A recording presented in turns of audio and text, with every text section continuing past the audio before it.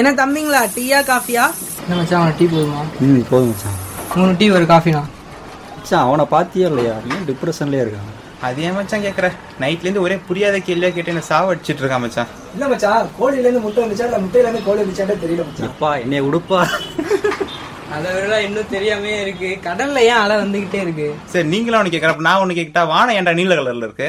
முடியலடா சாமி, தண்ணியோட கலர் என்ன? தம்பிங்களா, இந்த மாதிரி கேள்விக்கெல்லாம் தீர்வு காண வந்தாச்சு நம்ம ஈஜிஎஸ் பிள்ளை சமுதாய வானொலியில அறிவியல் அறிவோம் இன்னுங்கிற ஒரு புதிய நிகழ்ச்சி. இது ஒரு அறிவியல் சார்ந்த தொடர். இந்த நிகழ்ச்சியின் மூலமா விடை காண முடியாத உங்க கேள்விகளுக்கெல்லாம் விடை சொல்ல போறாங்க. மறக்காம கேளுங்க. வாரந்தோறும் ஞாயிறு அன்று காலை 10 மணிக்கு அறிவியல் அறிவோம். EGS பிள்ளை சமுதாய வானொலி 90.0. இது நம்ம ரேடியோ, நாகை ரேடியோ.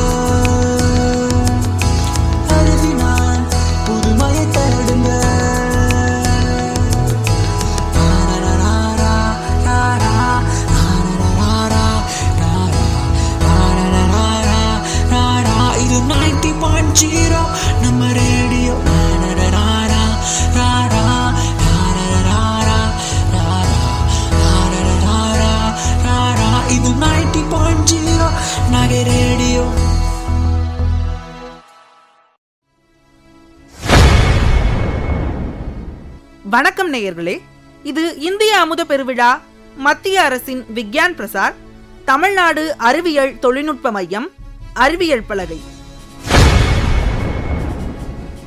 நமது EGS பிள்ளை சமுதாய வானொலியுடன் இணைந்து வழங்கும் அறிவியல் அறிவோம் என்னும் புதிய தொடர். இது ஒரு அறிவியல் சார்ந்த நிகழ்ச்சி. இந்த நிகழ்ச்சியின் 5வது பாகத்தில் இணைந்திருக்கிறோம். இன்றைய நிகழ்ச்சியில் நவீன உலகிற்கு அறிவியல் வளர்ச்சி நன்மையா தீமையா என்பதனை பட்டிமன்ற வடிவில் கேட்க இருக்கிறோம். வாருங்கள் நிகழ்ச்சிக்குள் செல்லலாம். இப்பட்டிமன்றத்தின் நடுவராக SR ரமேஷ், உதவி பேராசிரியர், தமிழ் துறை. அடுத்து நவீன உலகில் அறிவியல் வளர்ச்சி நன்மை என பேசுகிறார் C அக்ஷயா, 1ஆம் ஆண்டு தமிழ் துறை. மேலும் நவீன உலகில் அறிவியல் வளர்ச்சி தீமை என பேசுகிறார் S பிராங்கா, 3ஆம் ஆண்டு தமிழ் துறை. இவர்களின் இனிய பட்டிமன்றத்தை இனி கேட்கலாம்.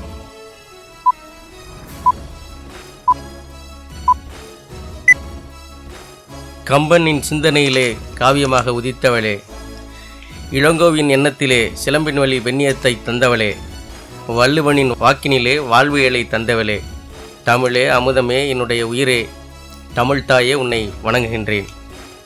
இன்றைய சமுதாயத்திற்கு அறிவியல் வளர்ச்சி நன்மையா தீமையா என்ற தலைப்பை கொடுத்து இன்றைய காலகட்டத்திற்கு ஏற்ற ஒரு தலைப்பை எங்களுடைய மாணவர்களை ஊக்குவிக்கும் விதமாக இந்த தலைப்பை வழங்கி அவர்களை பேச அழைத்தமைக்கும் எனக்கும் வாய்ப்பு நல்கியமைக்கும் EGS பிள்ளை கல்வி குழுமத்திற்கும் EGS பிள்ளை சமுதாய வானொலிக்கும் என்னுடைய நன்றி கலந்த வணக்கத்தை, முதற்கண் வணக்கத்தை உரிதாக்கிக் கொள்கிறேன். இன்றைய சமுதாயத்திற்கு அறிவியல் வளர்ச்சி என்பது நன்மையா தீமையா? சரியான ஒரு தலைப்பு. ஏன் அப்படின்னா, அறிவியல் வளர்ச்சி இல்லாமல் நம்ம வாழ்க்கை இல்லை. இந்த காலகட்டத்தில் அறிவியல் வளர்ச்சி தான் ஒவ்வொரு அலையில் எழுந்திருப்பது முதல் இரவு உறங்கும் வரை அறிவியல் வளர்ச்சியின் ஒரு முன்னோட்டமாகவே நமக்கு உதவி புரிந்து நம்ம வாழ்க்கை நடத்திக்கிட்டு இருக்கோம்.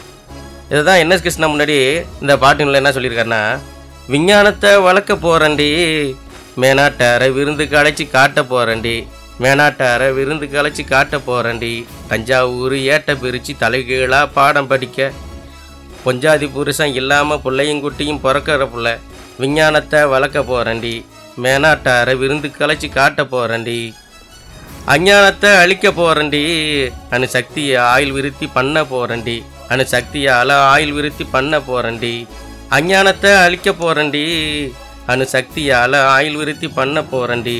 அது மட்டுமா, புஞ்ச நிலத்தில் பருத்தி செடியில் புடவை ரவிக்க வேட்டி சாய்க்க, பஞ்சக்கிழவர் தன்னை பால பருவமாக்கி நாட்டை காக்க, கைத்திறமையை காட்ட போகிறண்டி, ஒரு கவிதை பாடி மலையும் காத்தும் வர வளைக்க போகிறண்டி, விஞ்ஞானத்தை வளைக்க போகிறண்டி அப்படின்ட்டு என்எஸ் கிருஷ்ணா முன்னாடி பாடினதெல்லாம் இப்போ அறிவியல் வளர்ச்சியாக வந்து நம்ம மக்களுக்கு பெரும் பேருதவி புரிகிறத விட வாழ்க்கையை நடத்துகிறதே அறிவியல் தான். இந்த அறிவியல் இல்லைன்னா வாழ்க்கையே கிடையாது. அப்படியாப்பட்ட சூழ்நிலையில் எவ்வளவு தான் அறிவியல் வளர்ச்சி நன்மையை தந்தாலும் அதுலேயும் நிறைய தீமை தாங்க இருக்குது. தீமை இல்லாத ஒன்றும் கிடையவே கிடையாது. எது ஒரு நல்லதாக இருந்தாலும் அதில் நிறைய தீமைகள் இருக்க தான் செய்யுது. எடுத்துக்காட்டால் ஒரு நெருப்பு குச்சி எடுத்துக்குவோம். நெருப்பு குச்சி என்பது ஒரு விளக்கை ஏற்றுறதுக்கும் பயன்படுத்தலாம். அது இல்லாமல் நம்ம சமைக்கிறதுக்கும் பயன்படுத்தலாம் நெருப்பை. அதே மற்றனுடைய வீட்டை கொளுத்துறதுக்கும் பயன்படுத்தலாம். இந்த நெருப்பு பற்றி அந்த நெருப்பு குச்சி அறிவியல் வளர்ச்சியால் வந்தது இல்லையா? அது நன்மைக்கும் பயன்படுத்துறதும் தீமைக்கும் பயன்படுத்துறதும் அது மனிதர்களுடைய கையாள பக்குவத்தை பொறுத்து தான் இருக்குது. அது மாதிரி தான் தீமைகள் நிறையா சொல்லிக்கிட்டே போகலாம், அதே மாதிரி நன்மையும் நிறையா சொல்லிக்கிட்டு போகலாம். அப்படி இருக்கிற காலகட்டத்தில் நன்மையை பற்றி பேசுவதற்காக எங்களுடைய தமிழ்துறை மாணவி பா அக்ஷயா அவர்கள் நன்மை பற்றி பேசுவதற்காக வருகிறார்கள். வாங்கம்மா. இன்றைய காலகட்டத்தில் அறிவியல் வளர்ச்சி நன்மையா தீமையா அப்படின்ற டாப்பிக்கில் பேச கொடுத்ததுக்காக EGS பிள்ளை கல்வி குழுமத்திற்கும் இந்த சமுதாய வானொலிக்கும் இங்கே இருக்கிற நடுவர் அவர்களுக்கும் என்னுடைய அன்பான முதற்கண் வணக்கத்தை தெரிவித்துக் கொள்கின்றேன். அறிவியல் வளர்ச்சி இல்லாத உலகத்தை இங்கே பார்க்கவே முடியாது. ஏன்னா அறிவியல் இல்லாமல் இங்கே ஒன்றுமே கிடையாது. இப்போ இருக்கிற தீ, வானம், காற்று இதெல்லாம் இப்படி அத்தியாவசியமாக ஒன்று இருக்கோ, இப்போ அத்தியாவசியமான ஒன்று தான் இப்போ அறிவியலாக இருக்குது. அறிவியல் அப்படின்றது இப்போ எல்லா துறைகளிலுமே வளர்ந்து வந்துட்டு இருக்குன்னு சொல்லலாம். என்னதான் நீங்கள் தீமை இருக்குன்னு சொன்னாலும் நல்லது நிறையாவே இருக்குது. நம்ம பார்க்குற விதத்தில் தான் இருக்குது. அப்படி தான் நீங்கள் நன்மையை பற்றி பேச போகிறேன். நன்மை அப்படின்னு பார்த்தீங்கன்னா கல்வியிலையும் நன்மை இருக்குது, மருத்துவம், விவசாயம், மண்ணில் மட்டும் இல்லாமல் விண்ணிலையும் வந்துமே அறிவியல் வளர்ச்சி அப்படின்றது ரொம்ப முக்கியமான ஒன்றா இருக்குது. அறிவியல் வந்து நம்ம இப்போ யூஸ் பண்ணுற இது ஆல் அவுட்டு இதெல்லாம் இந்த மாதிரி சின்ன சின்ன விஷயத்துலேருந்து இப்போது வளர்ந்து வந்துட்டு இருக்க செயற்கைக்கோள், நம்ம ஒரு கோள்லேருந்து ஒரு கோளுக்கு போகிறதுக்குமே அறிவியல் அப்படின்ற ஒரு விஷயம் வந்து ரொம்ப முக்கியமான ஒன்றா இருக்குது. குண்டு பல்பு, அதாவது இந்த இருட்டாக இருக்கிற உலகத்தை சிறிய அளவு வெளிச்சம் அப்படின்ற விஷயத்த குண்டு பல்பு வழியாக தாமஸ் ஆல்வா எடிசன் மின்சாரத்தை கண்டுபிடிச்சாரு. மின்சாரம் அப்படின்ற ஒரு விஷயம் வந்து ரொம்பவே வந்து யூஸ்ஃபுல்லாக இருக்குன்னு சொல்லலாம். ஏன்னா மின்சாரம் இல்லாமல் இப்போ ஒன்றுமே பண்ண முடியாது. இந்த காலகட்டத்தில் மின்சாரம் அப்படின்ற ஒரு விஷயம் ரொம்ப முக்கியம். ஒரு செயற்கைக்கோள் ஏவுவதற்குமே மின்சாரம் அப்படின்ற ஒரு விஷயம் ரொம்ப முக்கியம். இப்போ செயற்கைக்கோள் இல்லைன்னா நம்ம கைபேசி பேச முடியுமா? உலகத்தை நம்ம கையிலே வச்சிருக்கோம்ல, இதுக்கு காரணம் என்ன? செயற்கைக்கோள் தானே. அதுதான் சார், செயற்கைக்கோள் இருக்கிறதா காரணம். அதுக்கு வந்து அறிவியல் வளர்ச்சி தான் நம்ம முக்கியமா இருக்கு. அறிவியல் வளர்ச்சி இல்லைன்னா ஒண்ணுமே பண்ண முடியாது. அதை போய் தீமன்னு சொன்னா எப்படி? பேசுங்க. அப்புறமேட்டுக்கு அறிவியல் வளர்ச்சி கல்வியில் என்னென்ன பார்த்தீங்க, இப்போ கொரோனா டைம் வந்துச்சு, எல்லாருமே வீட்டில் தான் இருந்தோம், எல்லா ஸ்டாஃபும் வீட்டில் தான் இருந்தாங்க. ஆசிரியர்கள் யாராலையும் காலேஜுக்கு வர முடியல, ஸ்கூலுக்கு வர முடியல. அந்த டைம்ல ஆன்லைன் கிளாஸ் அப்படின்ற ஒரு விஷயத்தை வந்து கொண்டு வந்துச்சு. இப்போ நமக்கு நன்மைன்னு பார்த்தீங்கன்னா ஆன்லைன் கிளாஸ் நம்ம கையில உலகமே வச்சிருக்கோம் ஒரு சின்ன மொபைல்ல. பிள்ளைங்க படிக்கிறதுக்கு காரணம் எது? செல்போன் தானே. கைபேசி இல்லைன்னா அந்த உலகமே இல்லாத போயிருக்கும்ல. அவங்க தீமன்னு சொல்றாங்களா? அதை பேசுங்க. அவங்க தீமன்னு சொன்னாலும் நன்மை இருக்குல்ல சார். இப்போ நம்ம கிளாஸ் கவனிக்கிறோம், ஏதோ ஒன்று புரியல அப்படின்னா நம்ம என்ன பண்றோம், உடனே மொபைல் எடுத்து தானே பார்க்குறோம். அப்போ நமக்கு நன்மை தானே அதில் அதிகமாகவே இருக்கு. அது இல்லாமல் இ-புக்கு, டெலிபுக்கு அந்த மாதிரி நிறையா வந்துருச்சு. மொபைலில் வந்து சின்ன சின்ன ஆப்ஸ் அப்படின்னு நிறையா வந்துருச்சு. ஸோ அதனால் நம்ம படிக்கிறதுக்கு ரொம்ப யூஸ்ஃபுல்லாக இருக்குன்னே சொல்லலாம். கல்வியில் மட்டுமா அப்படின்னு கேட்டிங்கன்னா அது மட்டும் இல்லை, மருத்துவம் அந்த சைடு போனீங்கன்னா இந்த டைமில் மருந்து, ஒரு இதய மாற்று அறுவை சிகிச்சைக்கு வந்து அறிவியல் வந்து ரொம்ப முக்கியமாக வளர்ந்துருக்கு. இப்போ கொரோனா வந்துச்சு, அப்போ தடுப்பு மருந்து வந்து கோவிட் இன்ஜெக்ஷன் கண்டுபிடிச்சாங்க, கோவேக்சின் கண்டுபிடிச்சாங்க. இதெல்லாம் எதனால? அறிவியல் இருந்தனால மட்டும்தான் கண்டுபிடிச்சாங்க. எல்லாரும் போயிருக்கணும், கொரோனா நேரம் போயிருக்க முடியாத.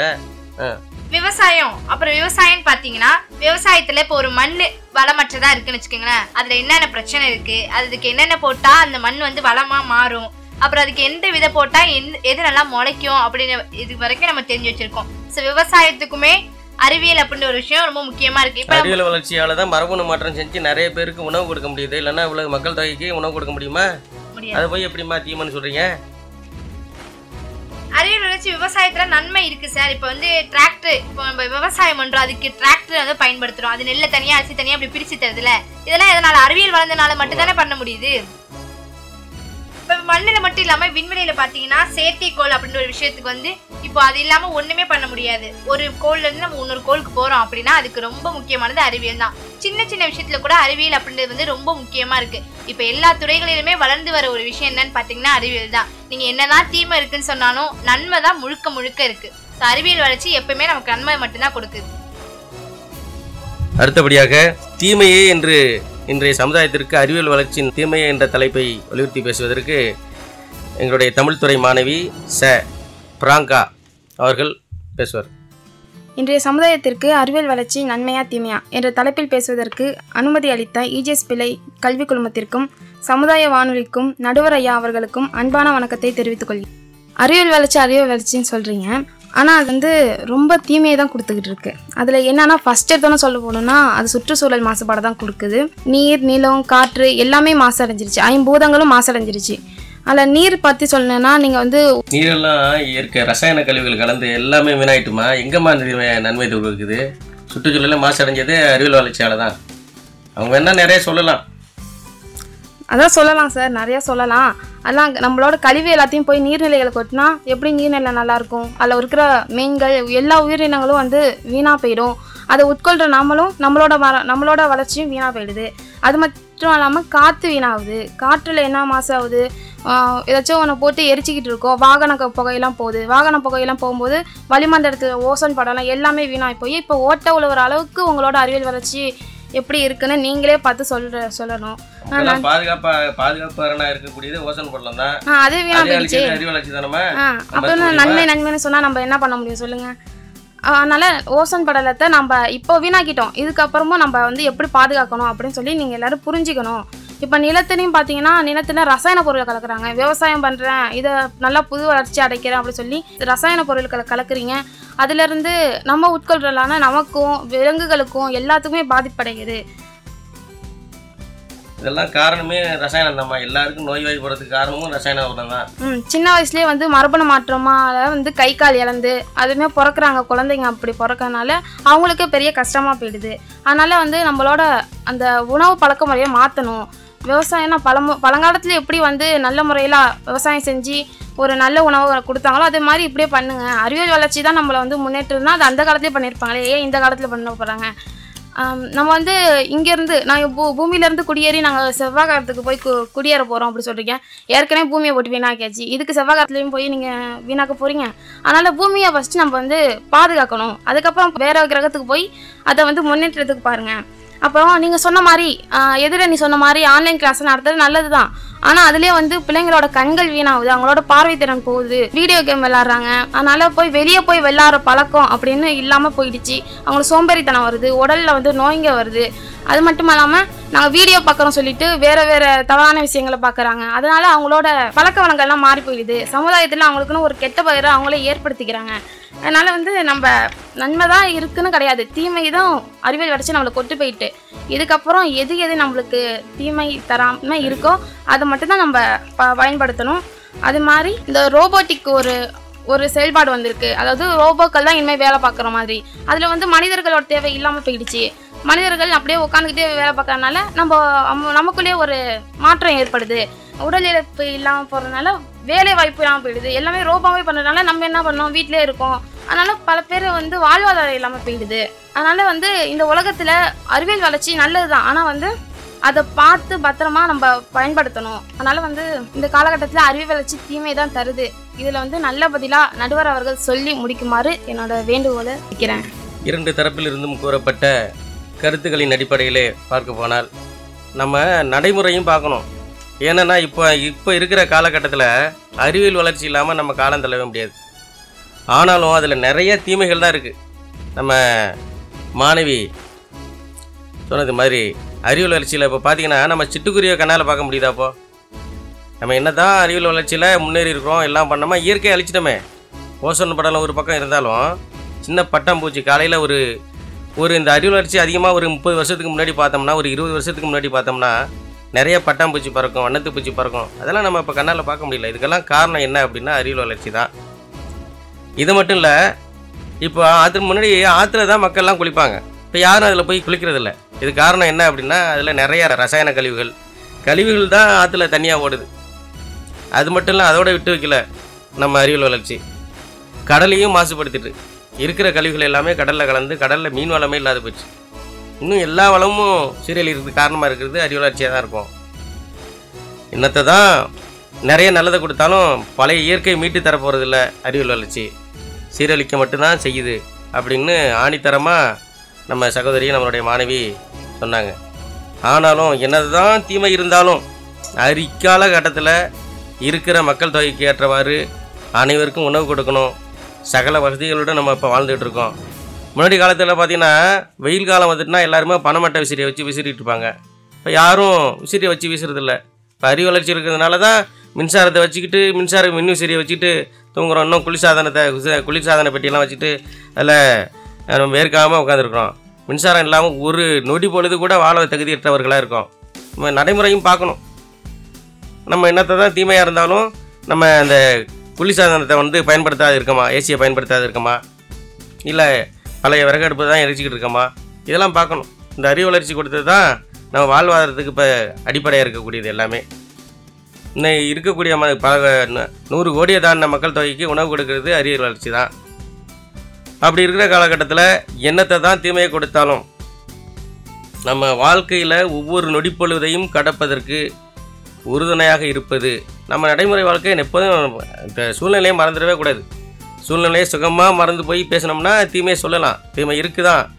இருந்தாலும் நம்ம வாழ்க்கைக்கு அத்தியாவசியமான இன்றைக்கி கையில் செல்ஃபோனை வச்சுட்டு உலகத்தையே பார்க்குறோம். உலகத்தில் எங்கேயோ ஒரு மூலையில் நடக்கிற நிகழ்வை இங்கே பார்க்குறோம். அதுக்கு முன்னாடியெல்லாம் வெளிநாட்டுக்கு போனவங்களுக்கு கடிதம் எழுதி அது ஒரு 10 நாளைக்கு போய் அங்கே போய் அங்கேருந்து அவங்களுக்கு போய் சேர்கிறதுக்கு 1 வாரம் ஆகி 1 மாதம் கழித்து நமக்கு பதில் வரும். ஆனால் இப்போ அப்படி இல்லையே. எந்த மூலையில் இருந்தாலும் ஒரு நொடி பொழுதில் அந்த நொடி கணமே பேசுகிறோம். இதுக்கு காரணம் என்ன? அறிவு வளர்ச்சி இல்லையா? இதெல்லாம் நம்ம பார்க்கணும். நிறைய இன்னும் சொல்லிகிட்டே போகலாம். எவ்வளோ தான் தீமைகள் இருந்தாலும் நம்ம வாழ்க்கைக்கு வாழ்வாதாரமாக இருக்கக்கூடியது அறிவியல் வளர்ச்சியே. அறிவியல் வளர்ச்சி நன்மை தருகிறது என்று கூறி தீர்ப்பை வழங்குகிறேன். நன்றி, வணக்கம்.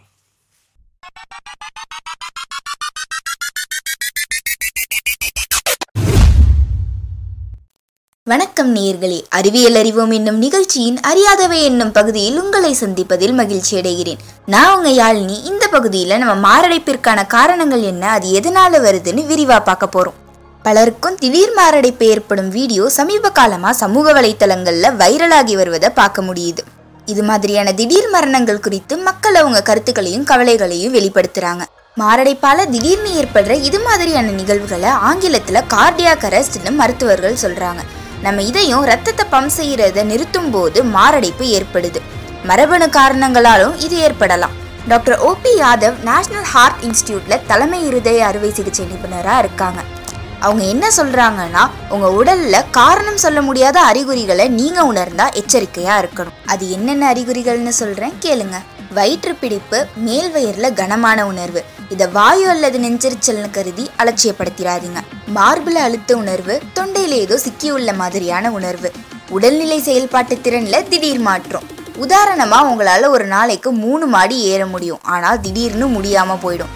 அப்புறம் குடும்பத்துல யாராவது 30லேருந்து 40 வயதுல இறந்திருந்தாங்க அல்லது திடீர் மரணம் அடைந்திருந்தாங்கன்னா உங்களுக்கு மாரடைப்பு ஏற்படும் அபாயம் அதிகங்க.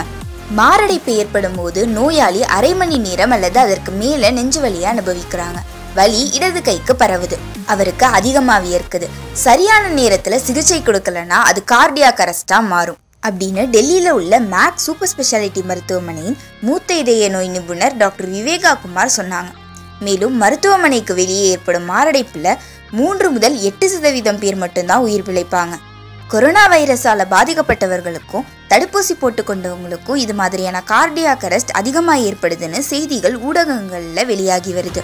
கொரோனா காரணமாக உடல்ல இரத்த கட்டிகள் ஏற்படுவதா தெரிய வந்திருக்கு. நுரையீரல், இதயம், கால்களின் நரம்புகள் மற்றும் மூளையில இந்த கட்டிகள் உருவாகலான டாக்டர் OP யாதவ் மற்றும் டாக்டர் விவேகா குமார்னு 2 பேரும் சொல்றாங்க. சமீபத்துல உங்களுக்கு கோவிட் வந்திருக்கலாம், அதன் பிறகு மாரடைப்பு ஏற்பட்டிருக்கலாம். இதனால 2க்கும் இடையே தொடர்பு இருப்பதா நீங்க சொல்லலாம், ஆனா அதுக்கு எந்த ஆதாரமும் கிடையாது.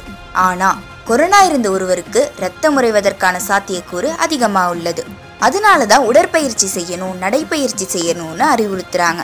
அதுக்காக எல்லா மாரடைப்பும் கொரோனாவால தான் ஏற்படுதுன்னு சொல்றது தப்பு அப்படின்னு டாக்டர் OP யாதவ் குறிப்பிட்டிருக்காரு. கொரோனா தடுப்பூசியும் ஒரு வகையில கொரோனா தொற்று மாதிரி தான். கொரோனா மிகவும் கடுமையான தொற்று நோய், மேலும் அதன் காரணமா இரத்த உறைவு ஏற்படும் வாய்ப்பு அதிகமா உள்ளது. இரத்த உறைவு இதயத்துல இருந்தா மாரடைப்பு அல்லது கார்டியாக் அரெஸ்ட் ஏற்படுவதற்கான வாய்ப்பு அதிகரிக்குது. இது மூளையில ஏற்பட்டா பிரெயின் ஸ்ட்ரோக்னு சொல்லுவாங்க. இத்தகைய நிகழ்வு இளைஞர்களுக்கு மத்தியில அதிகமா நடக்குது. மன அழுத்தம், புகைப்பிடித்தல், மது அருந்துதல் போன்றவையும் இதுக்கு காரணம் அப்படின்னு டாக்டர் விவேகா குமார் சொல்றாங்க. பெண்களுக்கு ஈஸ்ட்ரோஜன் ஹார்மோனும் ஆண்களுக்கு டெஸ்ட்ரோஜன் ஹார்மோனும் இருப்பதா மருத்துவர்கள் சொல்றாங்க. ஒரு பொண்ணுக்கு மாதவிடா இருக்கும் வரை அவங்க உடல்ல ஈஸ்ட்ரோஜன் ஹார்மோன் அதிகமா இருக்கும். அத்தகைய சூழ்நிலையில பெண்களுக்கு மாதவிடாய் இருக்கும் வரை இந்த ஹார்மோன் அவங்கள பாதுகாக்குது.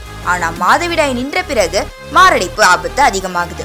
45 வயது பெண்களை ஒப்பிடும் போது ஆண்களுக்கு மாரடைப்பு ஏற்படுவதற்கான சதவீதம் அதிகங்க. அதாவது 10 ஆண்களுக்கு ஒப்பிடும் போது ஒரு பெண்ணுக்கு மாரடைப்பு ஏற்படுது. ஒரு பெண்ணுக்கு ஈஸ்ட்ரோஜன் அளவு குறைந்து மாதவிடாய் நின்றதுக்கு அப்புறமா மாரடைப்பு ஆபத்து அதிகமாகுது.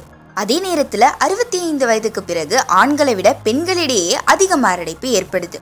இது போன்ற சூழ்நிலையில பெண்கள் மற்றும் ஆண்கள் இருவருமே அவங்க உணவு மற்றும் உடற்பயிற்சியில கவனம் செலுத்தணும். இளம் பெண்களுக்கு மாரடைப்பு ஏற்படுவதற்கான காரணமா டாக்டர் OP யாதவ் என்ன சொல்றாருன்னா, பெண்களோட வாழ்க்கை முறையில ஏற்படும் மாற்றங்கள் இது போன்ற நோய்களை நோக்கி அவர்களை தள்ளுது. புகைப்பிடித்தல், மது அருந்துதல் மற்றும் மைதாவால் செய்யப்பட்ட உணவு போன்றவற்றால் இத்தகைய நோய்களை அதிகப்படுத்துதுன்னு அவர் சொல்றாரு. அதே மாதிரி வீட்டுல உள்ள பெண்கள் அவங்க உடற்பயிற்சியில அதிக கவனம் செலுத்துறது கிடையாது. அதே மாதிரி பழக்கம் இல்லாத உடற்பயிற்சி செய்யறதுனாலையும் மாரடைப்பு ஏற்படுது. உடற்பயிற்சி செய்யும் போது படிப்படியாதான் அதோட அளவை அதிகரிக்கணும். நீங்க ஏதாவது போட்டியில பங்கு கொள்ள போறீங்கன்னா அதுக்கு முன்னாடி மருத்துவ பரிசோதனை செஞ்சுக்குங்க. அதிகமா வியர்த்தா அதிகமா தண்ணீர் குடிங்க. உடல்ல உப்பு பற்றாக்குறை ஏற்படாம பாத்துக்கோங்க. எனர்ஜி உருவாக்கும் அல்லது தசை மேம்படுத்தும் பானங்களை குடிக்க வேணாம். ஏன்னா உங்களுக்கு மன எழுச்சி ஏற்படுத்தும் மருந்தும் அதுல இருக்கும், உங்களுக்கு தீங்கு விளைவிக்கும் செயற்கை கலவைகளும் அதுல இருக்கும். பனி ஓய்வுக்கு பிறகு மட்டும் இல்லாம இளமையிலும் உங்க உடல் நலத்துல கவனம் செலுத்த வேண்டியது அவசியம். கட்டுப்பாடான உணவு மற்றும் உடற்பயிற்சி நல்ல ஆரோக்கியத்திற்கு முதல் மந்திரமாகும். இந்த பதிவு உங்களுக்கு பயனுள்ளதா இருக்கும்னு நினைக்கிறேன். அடுத்த பதிவுல உங்களை சந்திக்கிற வரைக்கும் நன்றி, வணக்கம். நேயர்களே, இந்த வாரம் அறிவியல் அறிவோம் தொடரின் மூலம் அறிவியல் சார்ந்த பல்வேறு தகவல்களை அறிந்திருப்பீர்கள். மீண்டும் அடுத்த வாரம் ஒரு அழகிய தொகுப்போடு உங்களை சந்திக்கும் வரை விடைபெறுகிறோம். இது இந்திய அமுத பெருவிழா, மத்திய அரசின் விக்யான் பிரசார், தமிழ்நாடு அறிவியல் தொழில்நுட்ப மையம், அறிவியல் பலகை, நமது EGS பிள்ளை சமுதாய வானொலியுடன் இணைந்து வழங்கும் அறிவியல் அறிவோம் என்னும் புதிய தொடர். இது ஒரு அறிவியல் சார்ந்த நிகழ்ச்சி.